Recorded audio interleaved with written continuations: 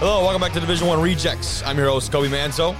Episode 138 tonight. Recording the night before Halloween here. We've got a great episode for you today. I'll be joined here shortly by the starting quarterback from Hardin-Simmons. That's Gaylon Glynn. They had a pretty big win this weekend. First time they've beat UMHB since 2015. He was obviously a big part of that.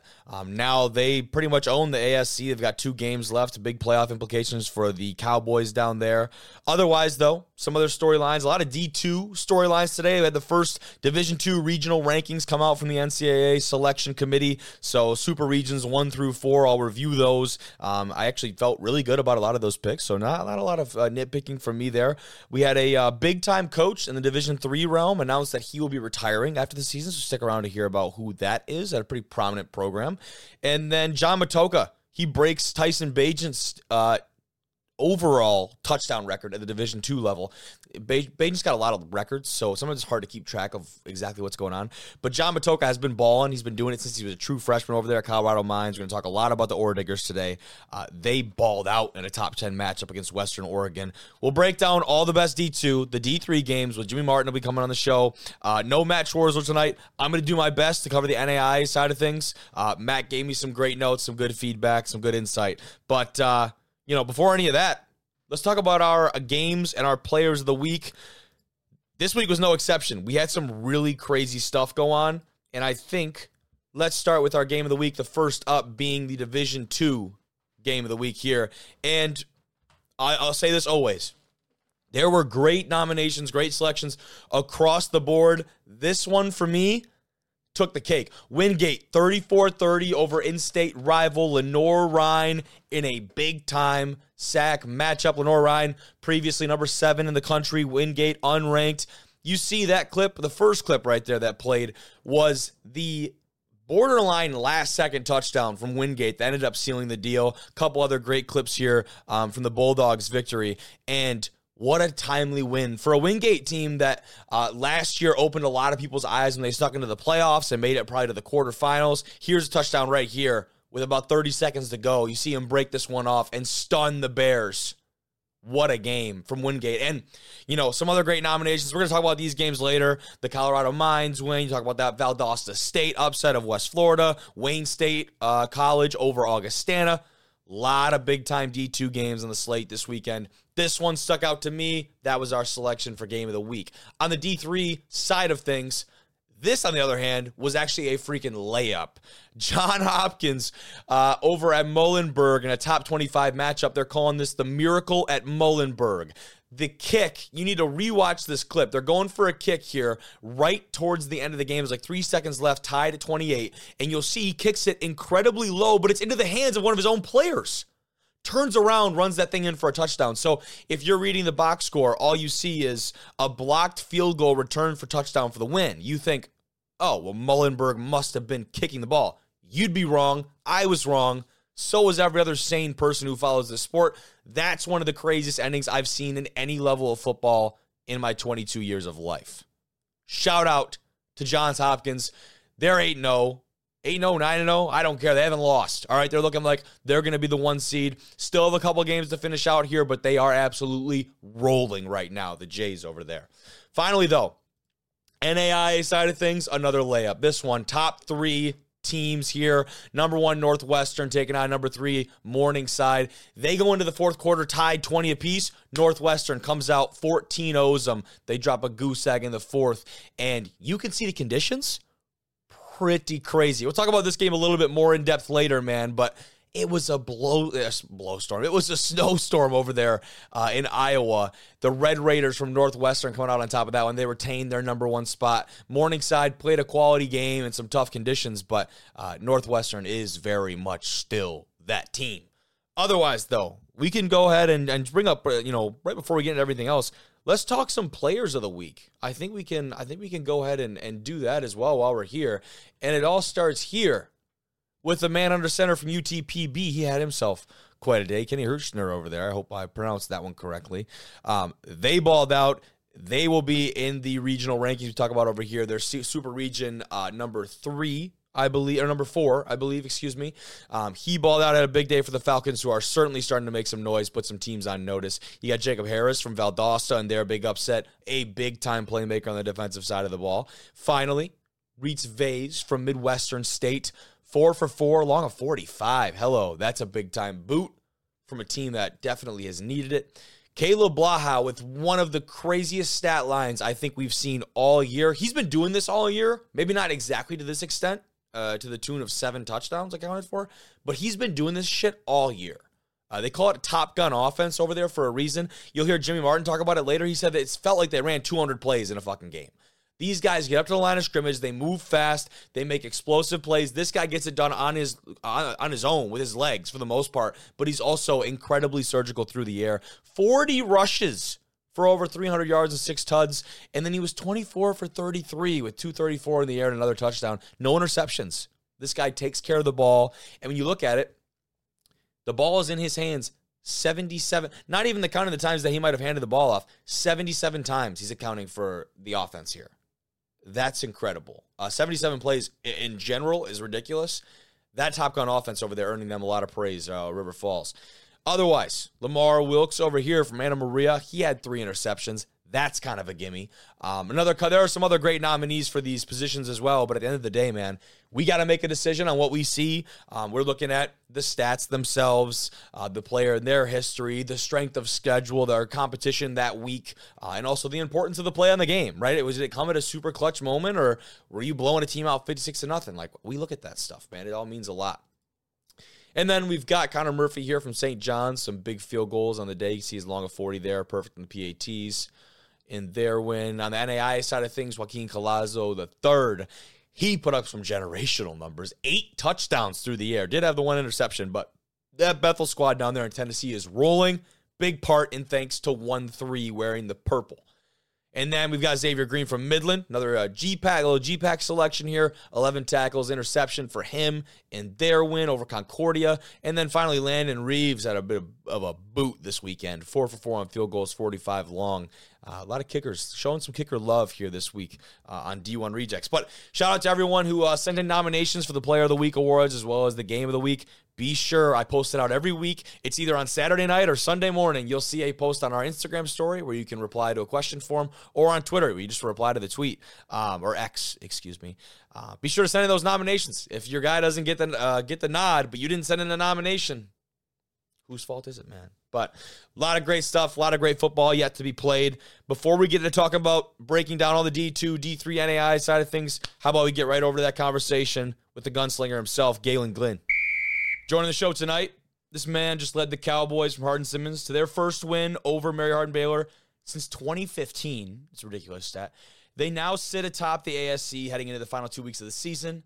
It's the man himself, Gaylon Glynn. What's up, brother? How are you? How's it going, man? Good to be on here. Good to be on here. Pumped to get you on here, dude. We were talking a little bit before. Like, take the expression of getting the monkey off your back to like the trillionth reason, sure. Whatever. That's exactly how it's got to feel for y'all, I imagine. That's exactly how it feels, man. But we knew that, going into this week, going into this game, that, it was something that, we wanted to prove to ourselves. Our coaches talked about proving ourselves right.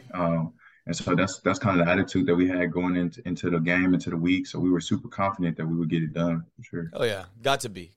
And I'm sure it's not the first time in the last couple of years that you've approached that game feeling the same way, right? But you just haven't gotten the results in the past, and you're a guy that has been through the program, right? Has grown up with this program, and I feel like that's just got to be extremely rewarding for you, being a Texas kid, coming here and going through that process of, whether it be on the scout team, then getting some reps, finally being named the starter, then a captain, and making that like step-by-step progression to be here.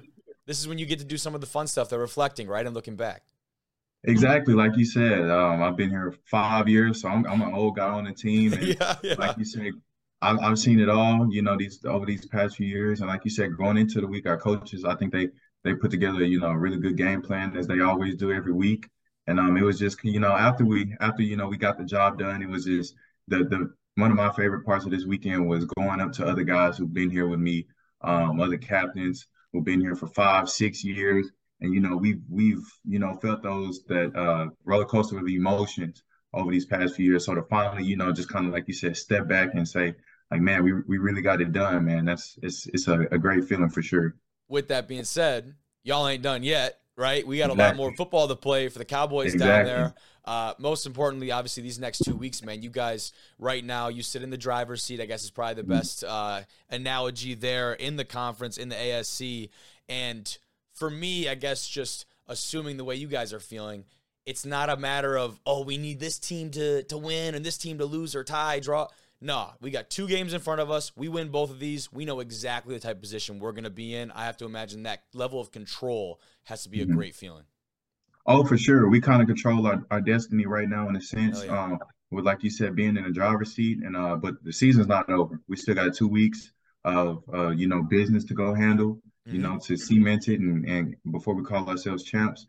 And then after that, we kind of harp on it as a team. We met, Sunday after the win and kind of say, hey, in the grand scheme of things, we're far from where we want to be. Yeah. This is just another step in the road and chasing our goals that we set for ourselves at the beginning of the season. And so, like you said, we're hungrier than ever, Hell hungrier than yeah. ever. This is just, another thing that kind of catapulted us into, in the position that we want to be in. Hungrier than ever, bro. That should go on a t-shirt. Like that'd be Exactly. badass. I like that. I like that. But that win has obviously, keep implying about the playoff implications, right? Because after you guys suffered that tough loss at Endicott, who, by the way, we found out is a pretty damn good football team. I don't know if you guys saw that firsthand. Yeah. I think the nation didn't really know that before that game. They've been put on notice. But by all means, after that loss, you guys had to have been, I guess for lack of a better term, kind of back against the wall. Because last year you had 2 losses and did make it into the playoffs, correct? Mhm. But, Yes. you and I both know a 2-loss team getting into the playoffs is certainly not a guarantee. So you guys not wanting to maybe back into that playoff run now feels like the momentum is quite a bit different maybe than a year ago.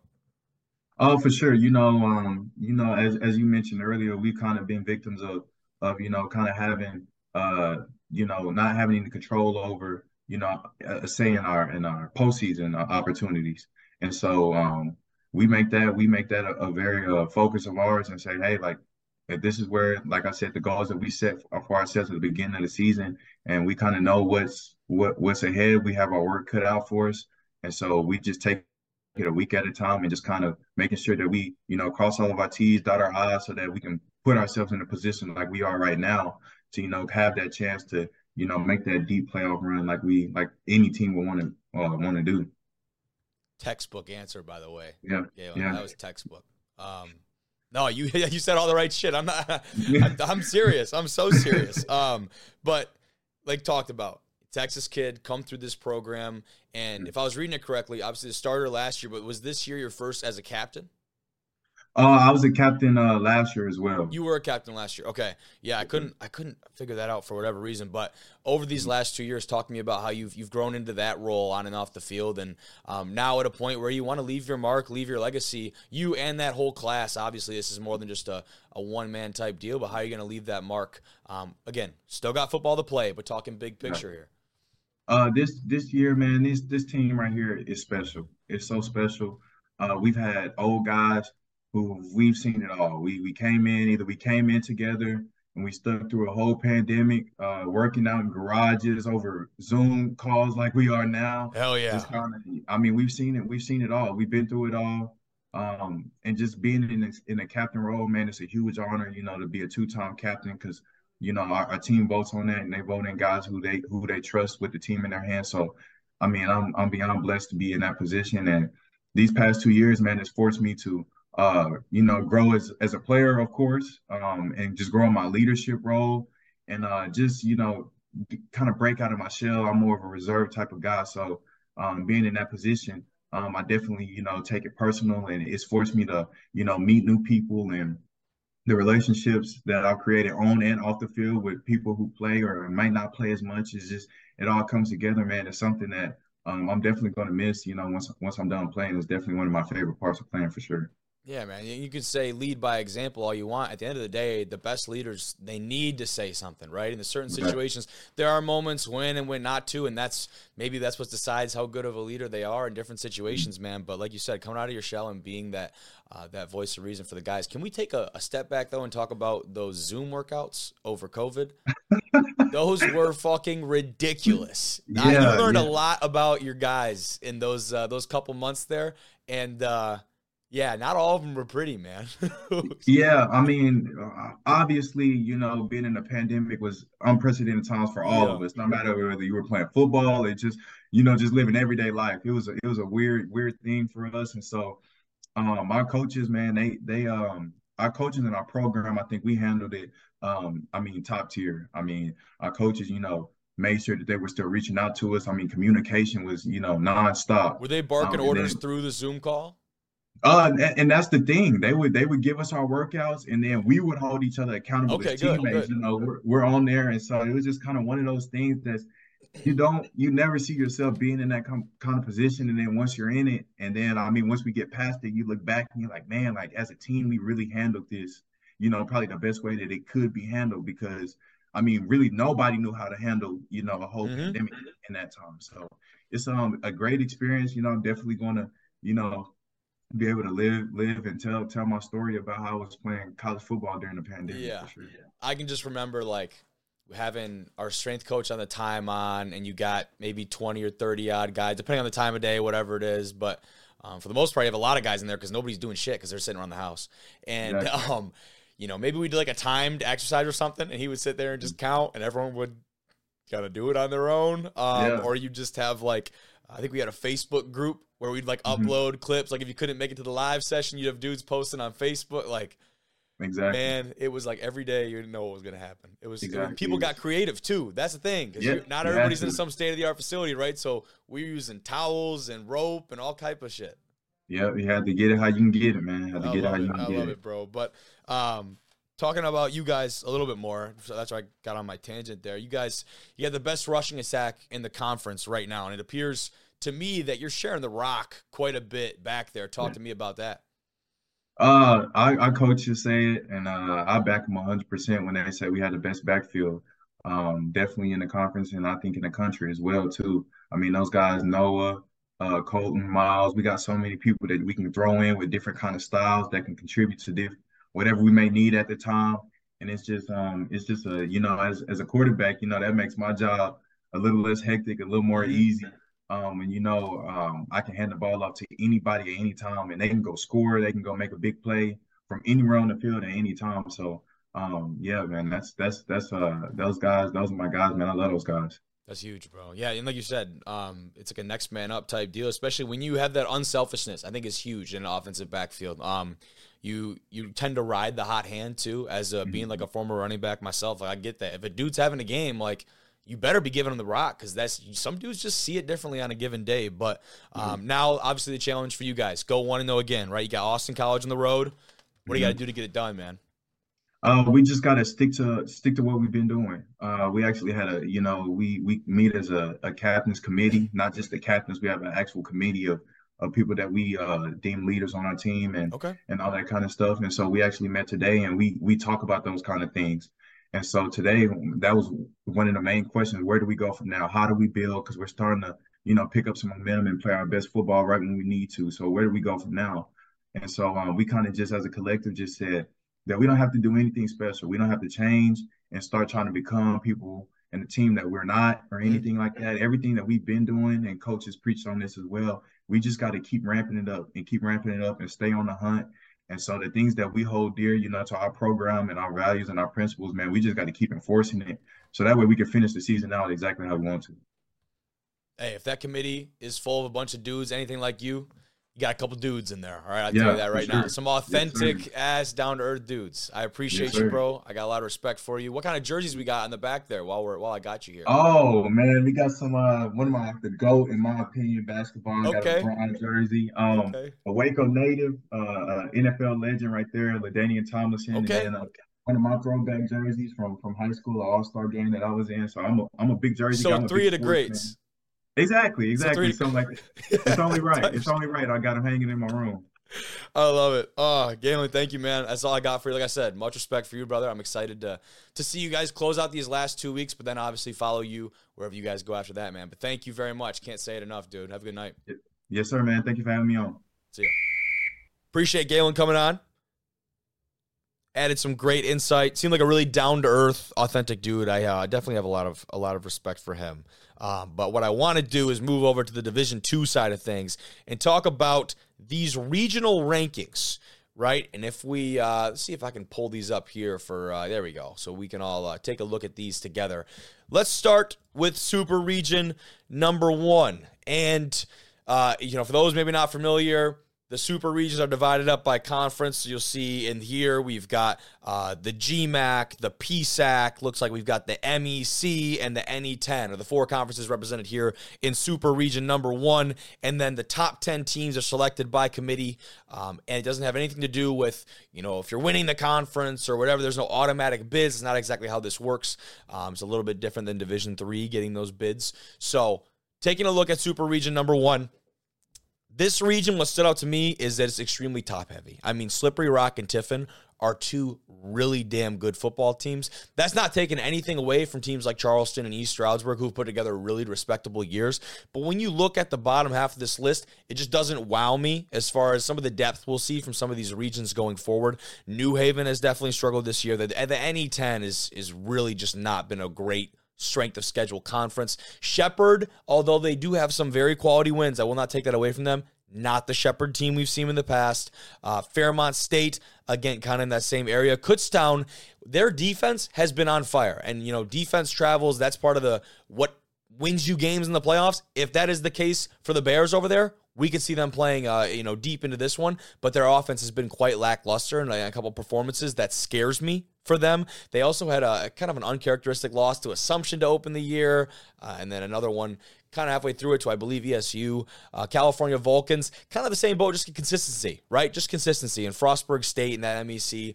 Notice, though, a couple names not on here. I think Notre Dame is probably a pretty big one. Notre Dame College have been having a uncharacteristic down year for the Falcons there out of the MEC. I think losing both to Fairmont and Frostburg State, maybe even to Charleston as well.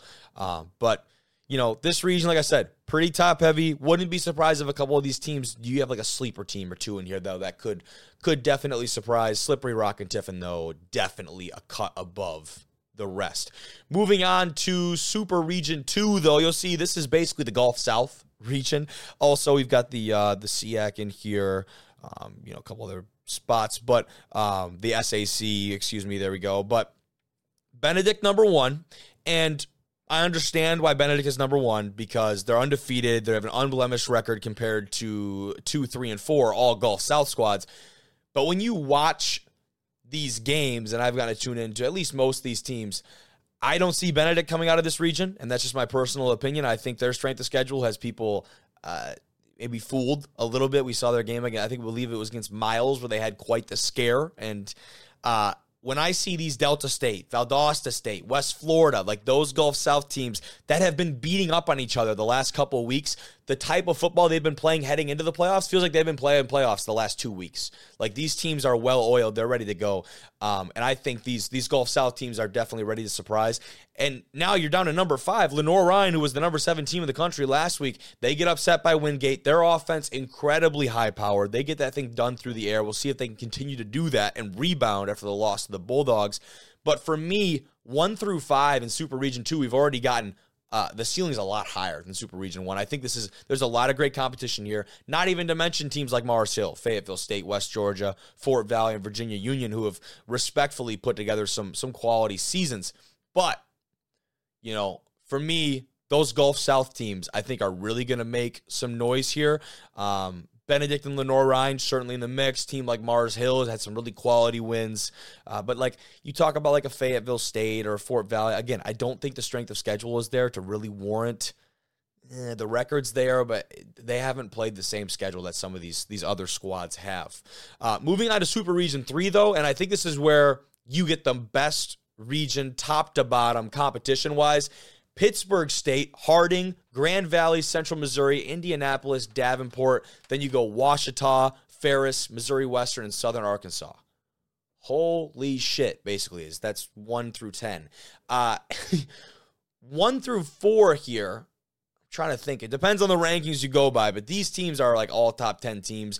Indianapolis, obviously an unblemished record over there in the GLVC. The rest of that conference has absolutely fallen to shit. It seems like Truman State getting upset by Southwest Baptist. We thought the Bulldogs were going to give Indy a run. They did. It was a competitive game. Quincy has kind of fallen off as well. Indianapolis, the sole one left over there in the Great Lakes Valley Conference. That's not taking anything away from them. They're a damn good football team. That's why they're on this list. But otherwise, you talk about Pittsburgh State, that's already beaten Central Missouri this year. You talk about a Harding team that's already beaten Ouachita Baptist and beaten Southern Arkansas, right? And these squads, I mean, this is going to make for some really, really fun football. Not only that, you think about the style of football from these teams. Teams like Pittsburgh State, Harding, Grand Valley, Ferris, right? These squads that are just uber physical, and they just play it, and they win and they lose at the line of scrimmage. Well, Harding, I mean, they might not even throw the fucking ball. They might just run it the whole time. But that's what they can do, and they've been able to do it very successfully. You can see there in the GAC. By the way, conferences here, look, we've got MIAA, we've got the GLIAC, obviously, the GLVC, and then the GAC, the Great American Conference, in Super Region number 3. And, again, this is the most depth to me. Ferris State, the reigning back-to-back national champion at number 8, that's all you need to tell me, right? And they're going to have a chance this week to really prove themselves against a Davenport team that is ranked higher than them right now because of that unblemished record. Davenport finishing the last 2 weeks against Ferris and GV respectfully. Let's see if the Panthers can make some noise. Last year, absolutely not. Horrendous. This Davenport team, I'll tell you firsthand, better team than last year. Much improved, more well-rounded, seem to be able to close games and finish in tight situations. We saw that last week against Saginaw Valley. So, to me, the strongest super region right here. Would not be surprised at all to see whoever comes out of here take it all. That brings us to our last super region, though, highlighted by the number 1 squad in the country right now. All respect to the Ore Diggers in Colorado Mines. They're followed closely by the team they just blew out at home in Western Colorado. And then you've got UTPB finally getting, I think, the respect they deserve, the Falcons up there. And then you've got Central Washington, the NSIC, 4 squads right there in Augustana, Mankato, Bemidji, Wayne State, followed by Angelo and Texas A&M Kingsville. This one is interesting. Mines, Colorado, make a lot of sense. UTPB, their only loss in the year is actually to that Mountaineer team right ahead of them. Central Washington has been lights out.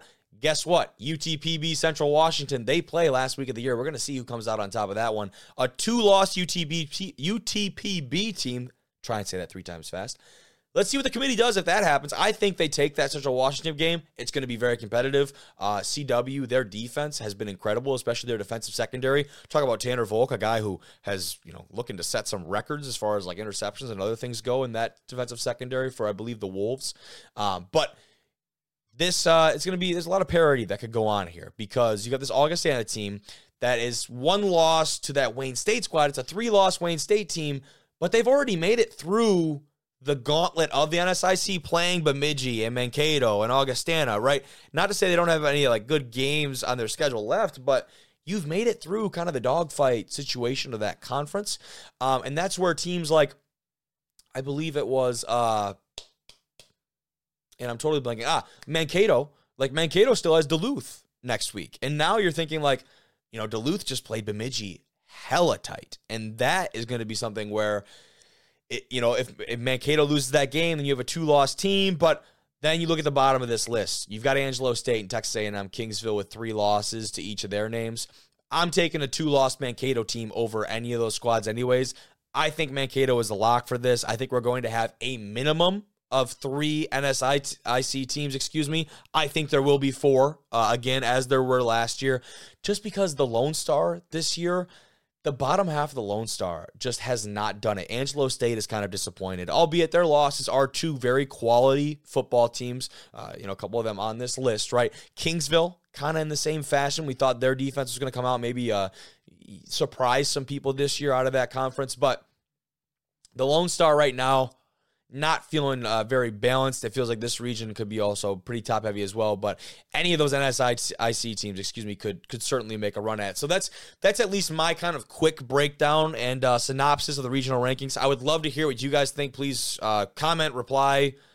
I don't know, rip me a new one on the socials. I don't care. I feel like as far as the actual picks go from here, I feel like it's pretty spot on, and it's their job. It should be. But as someone who follows all this pretty closely, as I hope you can at least pick up, I feel like they did a good job of selecting these. And what's important to note is that these are the standings as of now. This has no bearing on the actual playoffs. Like, this is if the playoffs were to happen tomorrow, this would be the setup. We've still got 2 more weeks here before a lot of things are going to shake up. That Ferris State-Davenport game is a great example of that. That could certainly shake up these rankings a lot, even though I think both those teams, they might even just flip-flop spots. But, very interesting spot here. Another one, Missouri Western's got Pittsburgh State next week.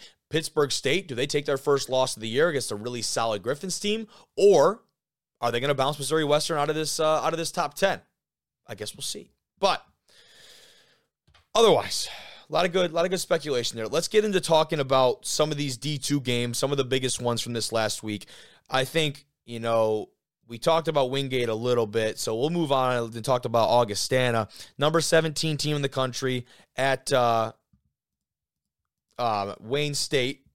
And when you look at this game, by the 14-12 was the final in this one. The conditions were ridiculous. It says here 27 degrees with about 10-mile-an-hour wind. The weather just says snow. That's all it says. And let me tell you, there was snow. When you look at this one and the actual box score and some of the stats, Wayne State did not score in the second half. They led 14-2 at halftime, and Augustana tried to pull something there late. They had a field goal with about 4 minutes left to bring it within 2. They're trying to play it safe. Augustana starts out with a safety. You knew this was going to be a crazy game. And then you've got a touchdown for Wayne State, but then a 64-yard pick six for the Wildcats.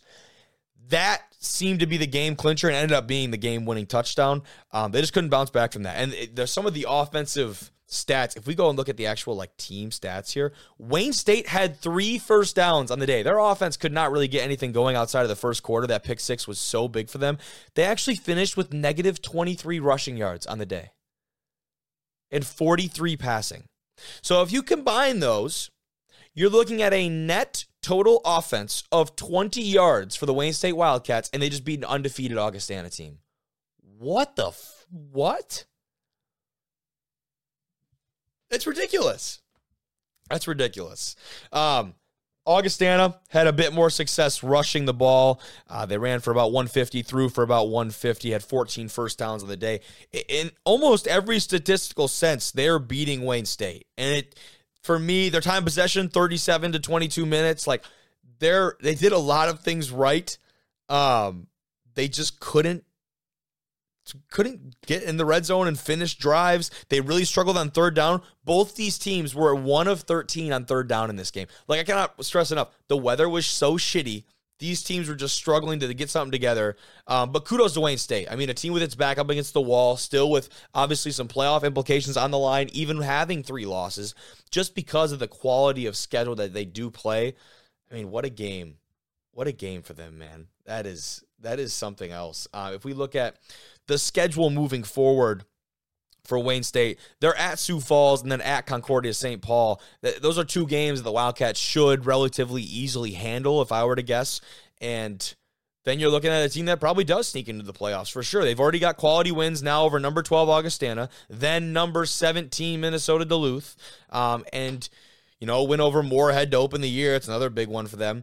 That loss against Northern State last week definitely hurts, but for the most part, this team is right where they want to be with the chance to be playing some very meaningful football. Here is at least one picture of the afternoon that we can take a look at here. Hold on, if my computer is going to stop bugging out. There it is.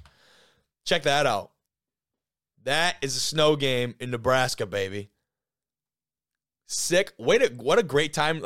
People always think white uniforms with the snow, right? What a great time to wear the all blacks. I think that's badass. I think that's so sick. But that's a peek at the conditions over there. We can move on, though. Let's talk Frostburg State at Charleston in a big-time MEC matchup. Both these teams, obviously, in that super region, in the rankings there. Charleston comes out on top, 28-25. They're having a hell of a year. They're getting it done on the ground behind Siobhan Wright for sure. And in this one, they actually found themselves having to come behind in the first half here. They were down 10-0, started to put something together here. They didn't grab the lead until later, and once they did, they held on to it. Frostburg they scored one late to make the score at least a little bit more interesting, but this one was a pretty solid win from a Charleston team that we've come to expect that from them. Kudos to Frostburg, though. They did shut down Siobhan Wright, who is one of the leading rushers in D2 football right now. He had 20 carries. They limited him to only 87 yards and a touchdown. So not exactly a crazy offensive performance for either of these squads. 2 interceptions from Javante Howard over at Charleston. That's going to even this game up quite a bit. Definitely some big-time defensive performances. Looks like we had 4 sacks on the day for that Charleston defense. A lot more TFLs. A fumble recovery, returned 63 yards by Kayshawn Beasley. This team is playing in all facets of the game right now, and I think that is what makes them dangerous. If you look at kind of their schedule right now, they finish out the year with West Liberty and West Virginia State. Could be interesting. I kind of doubt it. But they already have some pretty quality wins this year over teams like, Gannon, UNC Pembroke. You've got Notre Dame on there, now Frostburg. That one loss coming to a decent Fairmont State team that's also in that super region. So big-time win there, and that's a good playoff solidifying win, it feels like. Otherwise, over in the GLIAC, number 17, Davenport. They host Saginaw Valley. They had to close this one out late. Drove down the field. You call it a 2-minute drill. I don't even think they had 2 minutes. That's a kudos to Jason Whitaker and that offense over there for the Panthers, Myron Harris and company. Those guys drove right down the field, had a touchdown when they needed it. They outscored Saginaw Valley 15-0 in the fourth quarter. They get it done. They scored 11 seconds left on a 10-yard rush by Whitaker under center for the Panthers. And eerily similar to last year, where they eked out a win at Saginaw by 1 point. This year, they get it by 3. And some key notes. Saginaw Valley started a true freshman in Mason McKenzie for them, who actually had a decent game, 22 for 31, 156 and a pick. So for a true freshman, that's what do you expect, man? They did keep Myron Harris pretty low here. He only finished with 13 yards on 9 carries, so that's something to look at. Khalif the Beef finished with only 21 yards. So running the ball, Davenport actually got shut down. They did get it done through the air. Whitaker threw for 255, did have a pick and 2 touchdowns, and their receiving core did a lot from Davenport. They spread the ball out very well. This is where it gets interesting for a team like Davenport. Like I said, this is a better team Davenport-wise than they have been the last 2 years, which is saying a lot. They've been good football teams. These last 2 games, you've got a home game against Ferris, and then you go to Allendale to play Grand Valley State. These are the 2 most telling weeks for this Davenport Panthers squad. I think they've got a better crack at Ferris than they do Grand Valley, personally. We'll see if they can make any noise. Ferris has their back to the wall right now. I think they're going to get a pissed-off Ferris team this week. With that being said, I'm very excited to watch this game. I'm very excited to see the outcome of that one. Otherwise, RMAC news. Let's talk Colorado Mines. They host Western Colorado in the top 15 matchup here. It didn't feel like a top 15 matchup. All right, 42-7, the Ore Diggers prevail. Not only they prevail, they fucking dominate. They get up 14-0. Western would score a touchdown of their own. 14-7. Here we go. We got a ball game. No, we don't. 42-7. Lay it on you. John Matoka continues to ball. Western Colorado did not score a point in the second half of this one. His final stat line, Matoka for the Ore Diggers, 22 for 34, 241, 3 tuds. Did have an interception, took 2 sacks on the day. His big feat on the day, though, not coming through the air necessarily, more so in total touchdowns. Here you can have a look at it. He passes Tyson Bagent, and he is now the NCAA Division II career touchdown leader. Hell yeah. Shout out to you, John. What a career for the kid. Started as a true freshman for the Ore Diggers, something that really does not happen over there very often. They want to redshirt all the guys that come through there, as many quality programs do. The record previously held by Shepherd's Tyson Bagent, he eclipses that one in the contest. Now, Bagent still holds other records, like the career passing record for the NCAA, those kind of things. But as far as the Division II specific all touchdowns, total touchdowns is concerned, John Matoka is now your guy. But big time win for Mines. They're the number 1 team in the country. I think they've shown that. They've had every opportunity in the world to show it, and they've continued to show up and do it every single time. Their first 2 games of the year, versus number 3 Grand Valley, and then at number 4 Angelo, 2 wins. After that happened, you knew this team was locked the fuck in. They go ahead and whoop a decent Pueblo team. Same thing with South Dakota Mines, a really handled win. This Western Colorado game. Now you're closing the year with New Mexico Highlands and Fort Lewis. No offense to those 2 squads. They might want to send it in right now. This Mines team is on fire.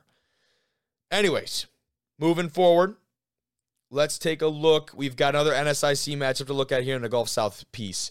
Bemidji State at Minnesota Duluth. Bemidji State holds on. Duluth plays them very tight. 38-31. The Beavers take care of business in this one.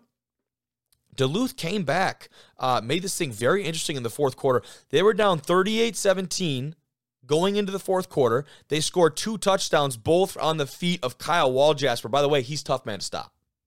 He is a ridiculously tough man to stop. He was 10 of 19 through the air for 135 and 2 tuds. He had another 131 and 2 tuds on the ground. The dude is built like a brick house.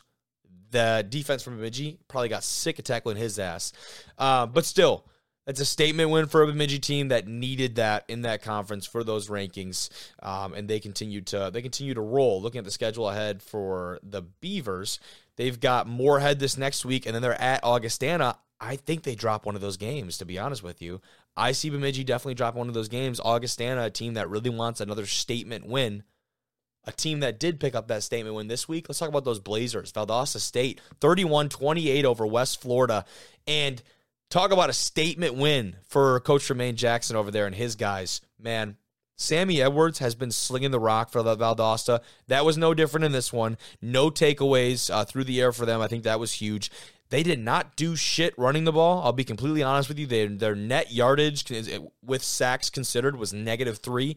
But they were throwing that thing. 275 yards and a touchdown on the day for him. Their defense stepped up big time. Did have an interception off Pee Wee. He struggled to get things going, but he was running the ball very well. I give credit to him there. He had 120 on the ground there. John Giles continues to not be able to be stopped. 5 catches for 92 yards and 2 tuds for the stud wide receiver over there. But BK Smith outperforms him for Valdosta. 8 catches, 151 yards.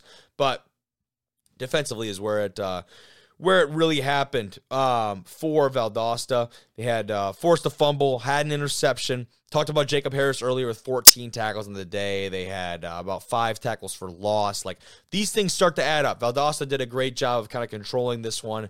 Even though Pee Wee did have a lot of things going with his legs, Valdosta gets that one done. They needed that statement win. They didn't get it over Delta State, but they got it over West Florida. That's a big time win for the Blazers. Otherwise, around the D2 football scene, let's take a look here at some potential big ones.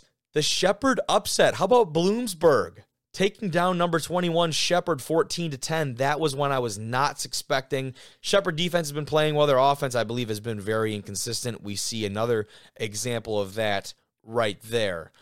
Otherwise, though, I don't think a whole lot. We talked a little bit about that Truman State getting upset. East Stroudsburg dominated Shippensburg. How about Emporia State bouncing back in a big way, taking down Nebraska Kearney 39-17.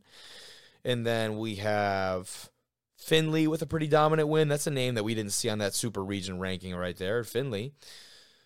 Otherwise, Henderson State continues to look really solid. Indianapolis as well. Gannon takes down IUP. That was a big-time win for the Knights over there. Northwood with the win over Kentucky Wesleyan. Kutztown prevails in a low-scoring game against Millersville.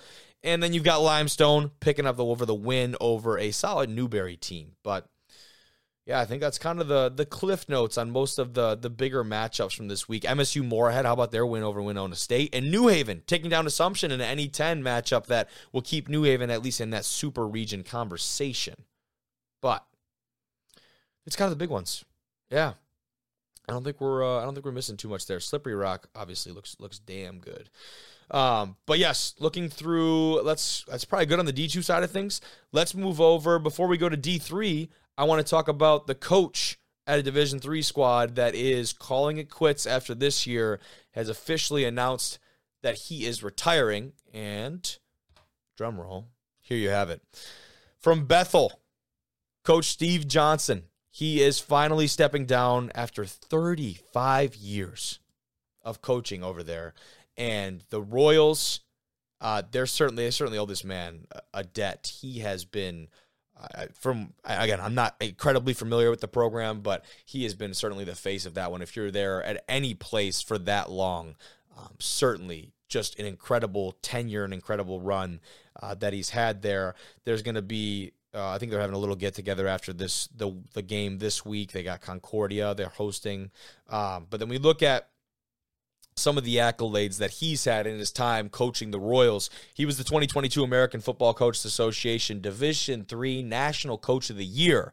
So it's not like this dude used to be a great coach and is kind of like just kind of sputtering out and is, walk up. This man is at the top of his craft, arguably, right now. He's coaching some very good ball. This team's playing a premier level of football. He's got 6 West Region Coach of the Year awards between the Coaches Association and D3Football.com. MIAC Coach of the Year awards. He's got 6 of those. He's in the Minnesota Football Coaches Association Hall of Fame. He's been the Man of the Year. Like, there's not an award that this guy has not been acquainted with in some way, shape, or form. There's some great quotes in the press release from some of the people that, talk about. They have mentioned that obviously a national search for the next head football coach will continue after the end of the season. So after whenever Bethel is done playing. But we talked about their squad a little bit with Jimmy here very shortly, talking about that MEAC championship week. Looks like they could potentially get a rematch of Gustavus. So we'll talk about that very soon. Why don't we head right over and talk with Jimmy Martin about the Division III side of things. Let's delve into D3 then, dude. We had some pretty crazy games this week. Obviously, our game of the week we'll get to here in a little bit, the Miracle at Muhlenberg. That's got a really good ring to it, by the way. It's pretty ridiculous. But there were some other big ones. We've already talked with Gaylon a little bit earlier, and I think, you want to start with that Hardin-Simmons one. Yeah, so Gaylon had himself a nice solid game, pretty efficient through the air, 10 for 18, 130. And Noah Garcia had a nice game as well for Hardin-Simmons, ran for 124 yards and a touchdown.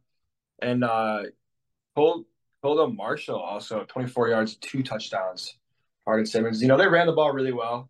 Obviously, I think they won the time possession battle as well. And then Mayor Hardin-Baylor, obviously getting their 4th loss, probably going to keep them out of the playoffs for the first time in a long time. So obviously a huge win for Hardin-Simmons, huge win for them. So obviously look for them to obviously not get into the playoffs and hopefully make a run for themselves after Mayor Hardin-Baylor had been representing that conference for so long. Yeah, and that's what, we talked about with him is like, you're not backing into the playoffs, right? Like this time, you're in the driver's seat for your conference. You have a 1 loss right now to a solid Endicott squad. Remember that game was a crazy upset in itself. But last year, they make it in as a 2-loss team into the playoffs, and it felt like they didn't have the momentum quite the way they wanted it. This year, they're rolling, and it's definitely a big difference. I'm certain the energy around there is a bit different. Garcia's almost at 800 yards on the season. He's been having a pretty prolific start. And then you've got Colton Marshall, too, over 500. And they're splitting the ball out in that offensive backfield quite a bit. A.J. Hawkins and Miles Featherstone both getting decent carries as well. And Gaylon Glynn is actually the 5th leading rusher on the team. His game has not been much on the ground. He's been doing it through the air. But he's not a stat padding, like crazy statistical quarterback. Like you kind of said, he's efficient through the air. I think takes care of the football pretty well from what I've seen. And, he's just efficient, and he works in their system and he works in their offense. And obviously he's going to give the respect to the opponents that they deserve, right? But you look at these next 2 weeks for Hardin-Simmons at Austin College and then East Texas Baptist. They should roll. Like we're looking at a team that should finish with 1 loss and have a lot of really good momentum going into the playoffs, riding maybe like an 7 or 8 game win streak here after that Endicott loss, man. Mm-hmm. Now, what was that, like week 3 or something?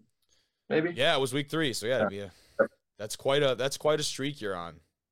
Yeah.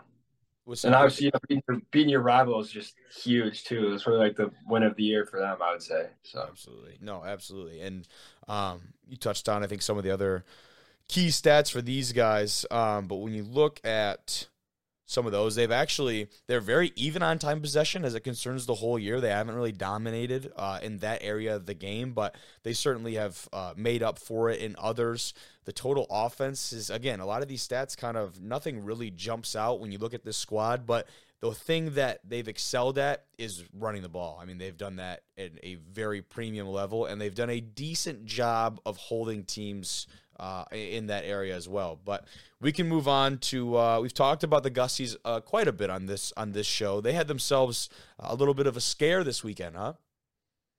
Yeah, Gustavus, they snuck by. Sandvin with 309 yards and 4 touchdowns for those guys. Matthew Carrion with 131 and 3 touchdowns with 9 catches as well. Now I see Jake Breitbach with the year he's having. You can always count on him. 8 catches for 102. Obviously when you throw the ball for 309 yards, 4 touchdowns, like you're going to set yourself up for a lot of success. 41 points, they always light up the scoreboard. Gus has been back-to-back weeks now scoring a ton of points. So expect them to continue to be very efficient through the air. They've been a great pass game all year. And then as far as for St. Olaf, coming just short. Theo Duran, 335 yards through the air. He had a great game as well. 4 touchdowns and a pick.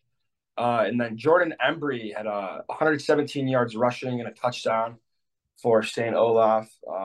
And then Derek Hansen had a hell of a game. 9 catches for 117 and 2 touchdowns for those guys. So, I mean, a hard-fought game, obviously falling short by just 1 point. But, this was a really a thriller of a game. 81 total points. You always like to see a bunch of points get scored. Obviously, being an offensive guy, I like kind of a high-scoring game. So this was something I definitely had my eye on when I was looking through the scores of last week.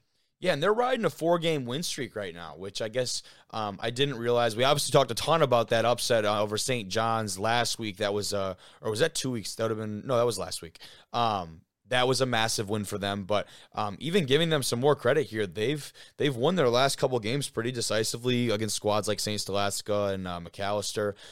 Those 3 losses at the beginning of the year definitely didn't have them on the right track. You talk about against you guys in week 2, and then they go Augsburg and Bethel losing by 2 points and by 9. Like, these are some really tight games, close margins. But when you start conference play with 2 losses back-to-back there, doesn't really bode well for you. And I was curious if they still had a shot to maybe make conference championship type of deal.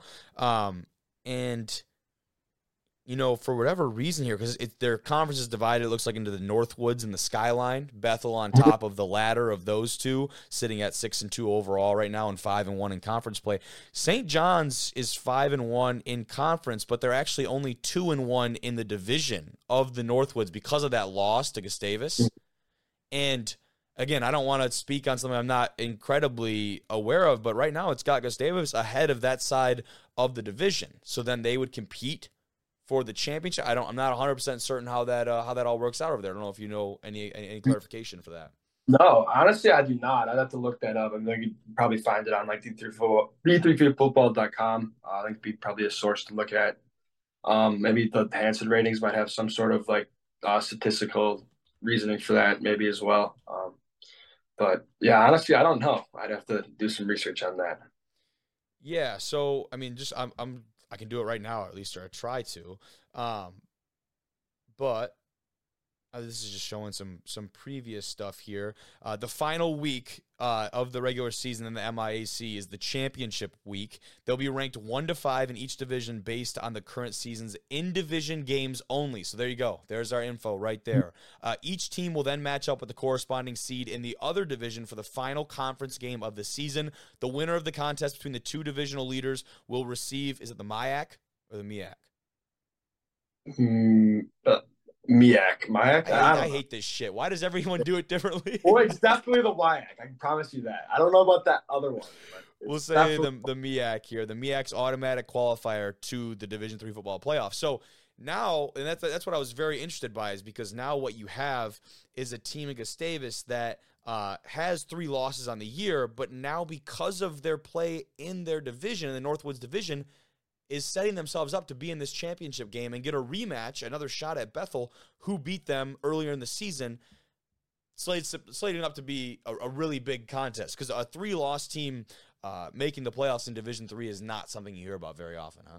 Yeah, especially in a conference like that, that's not necessarily like, like a WIAC kind of conference. Like, Yep. there's probably it's a good conference, but normally you're not going to get a 3-loss team from the MIAC into the playoffs. But I mean, obviously, some wild things can happen.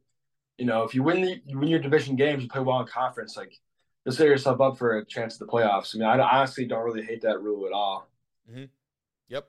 And during championship week last year, Gustavus pulled out a win over Augsburg, but that was not for the actual championship bid. That was the next game down. It's pretty interesting how they do that. So they match them up according to seeds and kind of sort them out that way. So I'm glad we actually just sat down and kind of figured that out right now. But yeah, within the division, Gustavus right now 3-0, St. John's 2-1. So if all things shake out the way that at least we're expecting, with Carleton being the only one left on their schedule, we're going to be looking at a rematch between Bethel and Gustavus in that championship for the conference, playing for an automatic berth into the playoffs. That's pretty incredible stuff, dude. Yeah, that'll be a fun one. That'll be a fun one for sure. Really obviously there's still a game to play. Yeah, and that's again same thing with Hardin Simmons. Like, you can't, and we're gonna give the respect to the opponents, but like, as media people, like, we just, like, this is what's supposed to happen. I'm not saying it's going to. This is what probably is going to happen. Especially, I think the D3 level is sometimes a little bit more predictable. You never know.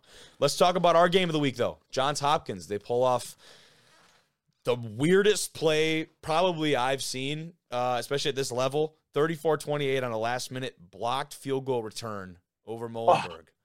It was ridiculous. I did not see that. I just saw the box score. I had no idea. You didn't see the video anywhere? No, Jimmy, come on. Dude, I normally, I'm on that. I didn't see it anywhere. So, okay, well, I'll show the video in post right here. Snap. Yeah. There's the video, and I'll just talk about it while it's playing now over us. But right now, just in your head, right, close your eyes, imagine John Hopkins lining up for what would be the game-winning field goal, and it's tied at 28. There's like 3 seconds left in the game, and he kicks this ball astronomically low, borderline worm burner. Does not make it over the line, but it goes right into the hands of a Johns Hopkins player who grabs it and runs around the end and runs in for a touchdown. Oh, no. It was so ridiculous, it almost looked scripted. And people are very adamant saying, like, oh, that was real. Like, I'm not doubting it. Just the way that it looks and it was perceived, it was one of the most ridiculous football plays I've ever seen. Because you read the box score, you see field goal blocked, you assume that it was the other team kicking the field goal. Not the case. They blocked their own field goal and then scored for the game winner. Dude, that doesn't even make – that's like the craziest play I've ever heard. It was absurd. But we've got the clip posted up on our Instagram and our Twitter as well. Be sure to check that out. But yeah, so that one was ridiculous. But anyways, any other takeaways from that one for you? I was going to say, Bay Harvey had a heck of a game. He ran for 93 yards and a touchdown, and also threw for 245 and 2 touchdowns. Did throw a pick, but obviously, still won the game. So maybe look to clean up that one turnover, but obviously, still had a hell of a game. So, I mean, obviously look for right now, man. Playing like a 1 seed, probably rolling. Going to be a 1 seed. They've had some statement wins over this stretch as well.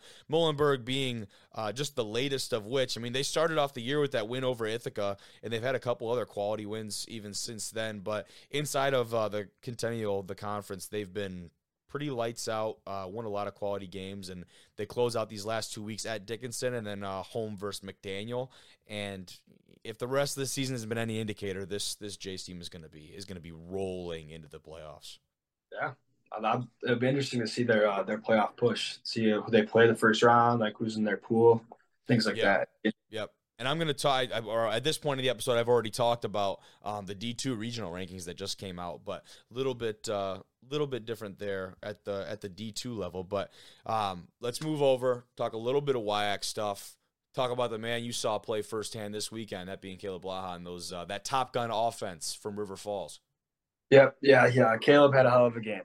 He ran for 300 yards and 6 touchdowns, and then he threw for 234 and another touchdown. So, they lit up the scoreboard a little bit, 49-35, but Blue Devils hung in there a little bit. Arthur Cox, old reliable, two more touchdowns for him on the year. He's stacking up touchdowns. I think he's got like 7 now. I want to say he had like about right around 100 total scrimmage yards I'd have to go back and look to see exactly, but and then Tucker Hoganson had his first touchdown, the sophomore. He had like 5 catches for like 46 yards too. My boy Tuck, shout out Tuck. But yeah, it was nice to see him get in the end zone, So that was pretty sweet also. But and yeah, looking at this score a little bit too, you guys technically never led in this game, but I'm sure it didn't feel like that because the way you just matched at least basically all the way to the fourth quarter, blow for blow with these guys, right? It was like right there. And looking at this, like seeing it technically was a wire-to-wire win, but again, it probably didn't feel like that, huh? Yeah. Obviously being tied at halftime, we came up, we had the ball to start the half, and then we went 3 and out. That's probably the most critical drive of the game. We talked about that as a unit in meetings on Sunday. That's a situation where we just have to capitalize, and unfortunately we did not. But we're not going to beat ourselves up about it. We're just gonna, we got Eau Claire this week, so now we're focused on that. But for sure, yeah, I mean, obviously it sucks though because we know we're competitive. We're right there. It's just a matter of just capitalizing and finishing. It's been the story of the year for you guys. It feels like, man, you're in just about all these games. Yeah, I think probably another very indicative stat is we only scored a touchdown in the red zone. We were in the red zone 5 times. We only scored 2 touchdowns in the red zone. That's tough. So obviously, that's not gonna get our goal of 75% touchdown efficiency in the red zone. And yeah, and who knows? We punch those red zone trips in the end zone, we maybe win that game. Different ball game, dude. Yeah, but obviously, you got cap to the Falcons and Baja too. They played a hell of a game. He's balling. The former Winona State Warrior, which I did not know, actually. He used to play for those guys. But looking at their schedule moving forward, this is what I really wanted to talk about with you. Obviously, the big one this next week, at home, number 4, UW La Crosse coming to town. And this, I guess, for all intents and purposes, is win and get in. For both these squads, they both have 1 loss in the year, I do believe. And now you're looking at a game where you win, you're in the playoffs, and you lose, and potentially you settle for the Culver's Isthmus Bowl. Yeah, and River Falls has won that bowl 2 years in a row, so I'm sure they're kind of getting sick of that. I was going to say, if you're River Falls, that's motivation. And not that they probably enjoy having the experience. Any bowl game at these levels are incredible, but, man, they want to get into fucking playoffs. They don't want to do another little bowl game. Yeah, and I have a feeling that River Falls will be in the playoffs. I think they're 7-1. And they play. Who do they finish with? Lacrosse and Oshkosh, I want to say. Lacrosse and Oshkosh. They got Oshkosh at home the week after, dude. And those are 2 tough ones back to back. Yeah. I saw something interesting actually today. I was looking at the Hansen ratings, and I kind of just like looking at the spreads and stuff. Dude, River Falls is a 7-point favorite against Lacrosse. Really? Yeah, I think that was a pretty big spread for that game. I wouldn't have guessed that. At home, Don't get me wrong. I get that part. I was going to say maybe 3 or 4, but 7's a lot. The way their offense is playing right now, though, man. I mean, Lacrosse is playing, obviously, a really, really good football, too. Yeah. So. Yeah. I mean, you've seen both these squads, too. How do you think, at least especially on the offensive side of the ball, they match up style-wise? Yeah, obviously, River Falls has that, up-tempo offense. I mean, I feel like they might have ran 200 plays. That's what it felt like. Those guys just play it. I love it, dude. But yeah, they have really, really high tempo offense. Lacrosse is a hell of an offense too. You got Helterbrand, Jack Studer. He's been having a great year for them at receiver. He has been tearing it up, dude. I have a feeling this game's gonna have a lot of points, like a ton of points. You think so? River Falls had a pretty solid defense, but we put up 35 on them last week. That was the most points they've allowed all year. So hopefully they could bounce back. But no, obviously Lacrosse is a really good offense as well. So we'll have to keep our eyes on that game for sure. Absolutely, man. Yeah, sweet, dude. That's good stuff. I'm excited to see the playoff picture kind of become more and more defined here. A team that we've talked about a little bit, Grove City, continuing to roll, claiming their share of the championship over there. That's the President's Athletic Conference, I do believe, correct? Yep. So that's a big time move for them. I think that the win over Carnegie Mellon was kind of like, it happened way earlier, but that was kind of the nail in the coffin. They were just rolling from that point on.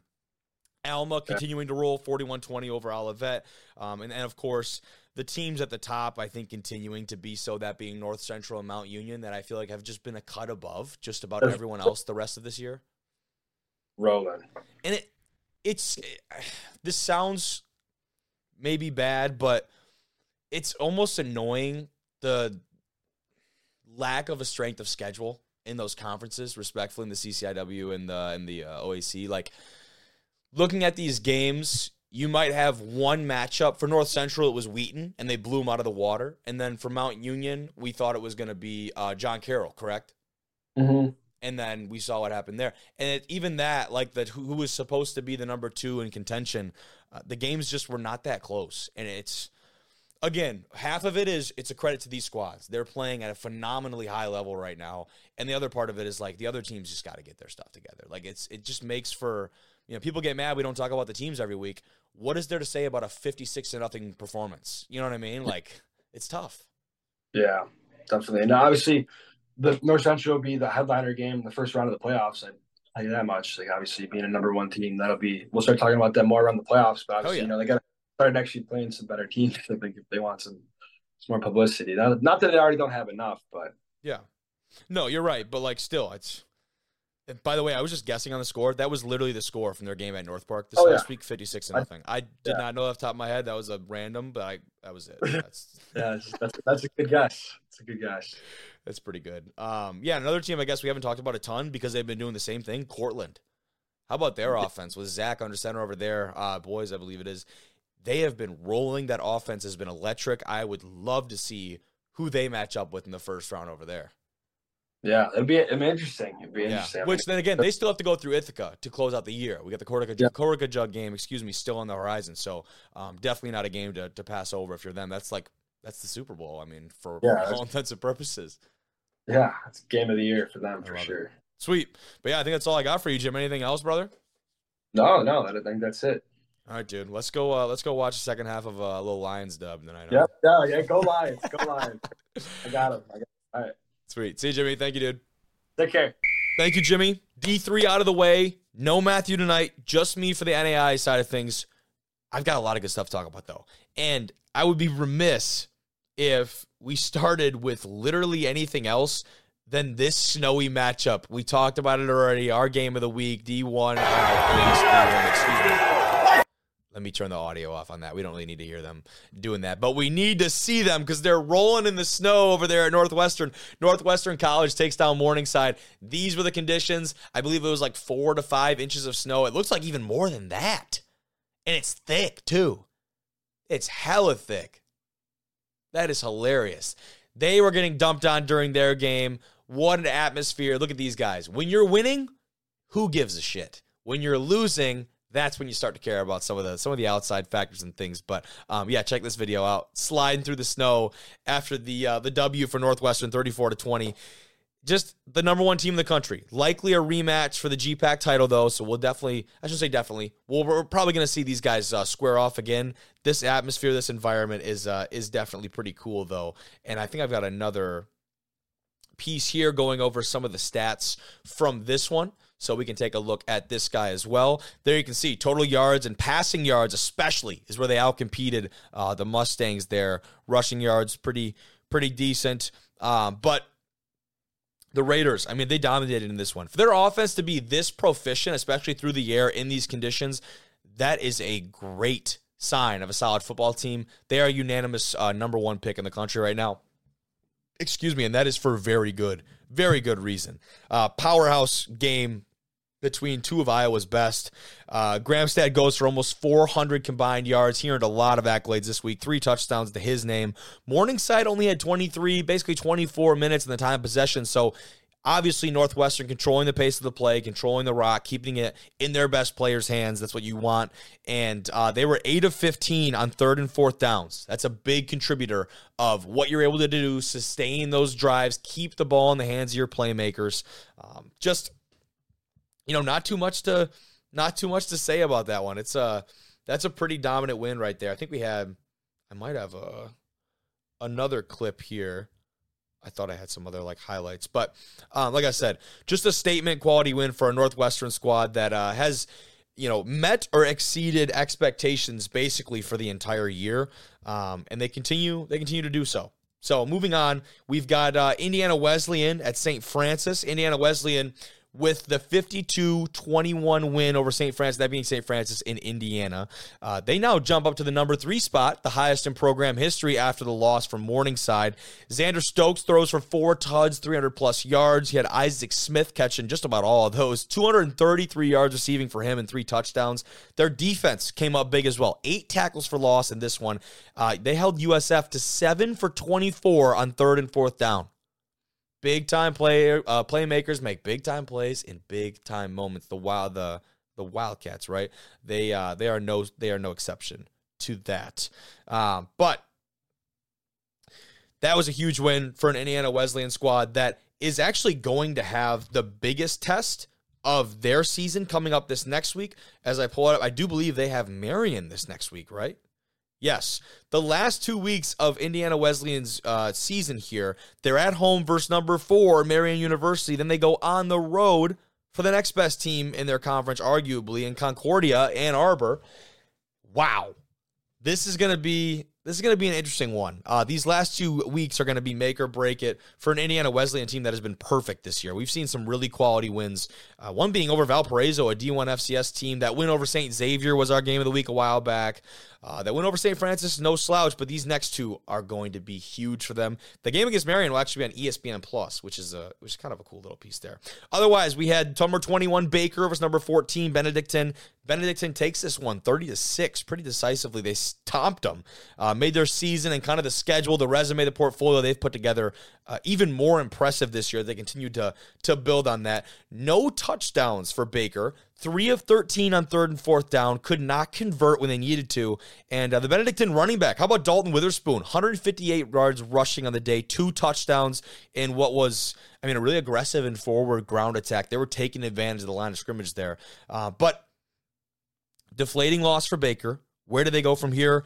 Still a lot to play for, obviously, for that squad who's had a very successful campaign so far this season, but that's gotta feel tough for them over there. Otherwise, though, this is one of the better matchups of the year. Number 7, Lindsey Wilson at number 9, Georgetown. Georgetown ends up taking this one. Not only that, they shut down Lindsey Wilson. Goose egg from the Blue Raiders, I do believe it is. But the Georgetown defense, Matt has it written down here. The best in the country. You heard it here first from the man Schwarzer. The best in the country, holding LWC to a shutout. They only allowed 1 red zone trip all game. It ended with an interception. That is crazy. 1 red zone trip. So as soon as the team starts to get excited, they might be able to put points up on the board, snatch it away, take away. We're taking that ball right back. Ethan Cash threw 2 interceptions. Obviously, that was one of them. Great day from Harris Nichols, though, from Lindsey Wilson. 7 punts for a 46.3 average, 3 touchbacks, 6 inside the 20. That is a day. Hey, how about the specialist getting it done over there? But some other great games, get some honorable mentions kind of down here. How about Friends versus Bethel? And the one that I know he wants me to talk about, there was not a pass thrown all game long. Friends versus Bethel, Kansas. Friends wins 43-0 without throwing a pass and pitching a shutout. Friends continues their dominant run. It was just an old school brawl out there. You had 6 rushers with over 35 yards rushing. A lot of big contributors. That's ridiculous. There's not a pass thrown all in a football game. Some people would say that's the way the game was meant to be played. That's the way it's meant to be played. Another honorable mention, though, Dakota Wesleyan picks up a huge win versus Jamestown, 34-28. Jamin Aren becomes the all-time D-Dub leading rusher. He's at over 3,500 yards in his career, and they secure their first winning season since 2017. So a lot of great stuff going on for Dakota Wesleyan, the program down there. But as far as the matchups this week, we talked about Indiana Wesleyan versus Marion, and the winner claims the MSFA Mid-East Division and probably a playoff spot along with that. You've also got Morningside versus Dort in a big-time GPAC matchup. Morningside, a huge chance to rebound after a loss to Northwestern. They've got a quality Dort team that take on. Evangel and Southwestern kick things off. They can win half of the KCAC. Evangel can if they win that one. And then you also have Carroll at Montana Western. He says here, it looks like the loser of this game gets eliminated from the Frontier Conference race. So still a lot of parity going on in NAIA football, but I think things are starting to really shake out here. Not a whole lot changing rankings-wise. Talked about Morningside dropping just a few spots. Lindsey Wilson as well drops a few spots after the loss. But most of the same faces in this top 25 poll. So I think things are starting to really settle in with NAI football. But that's all I've got for today's episode. You're probably sick of hearing me talk. A lot of me today. I appreciate you if you've listened this far into it, though. It's been a blast. We're going to keep giving you some great content. So thank you for listening. This has been D1 Rejects.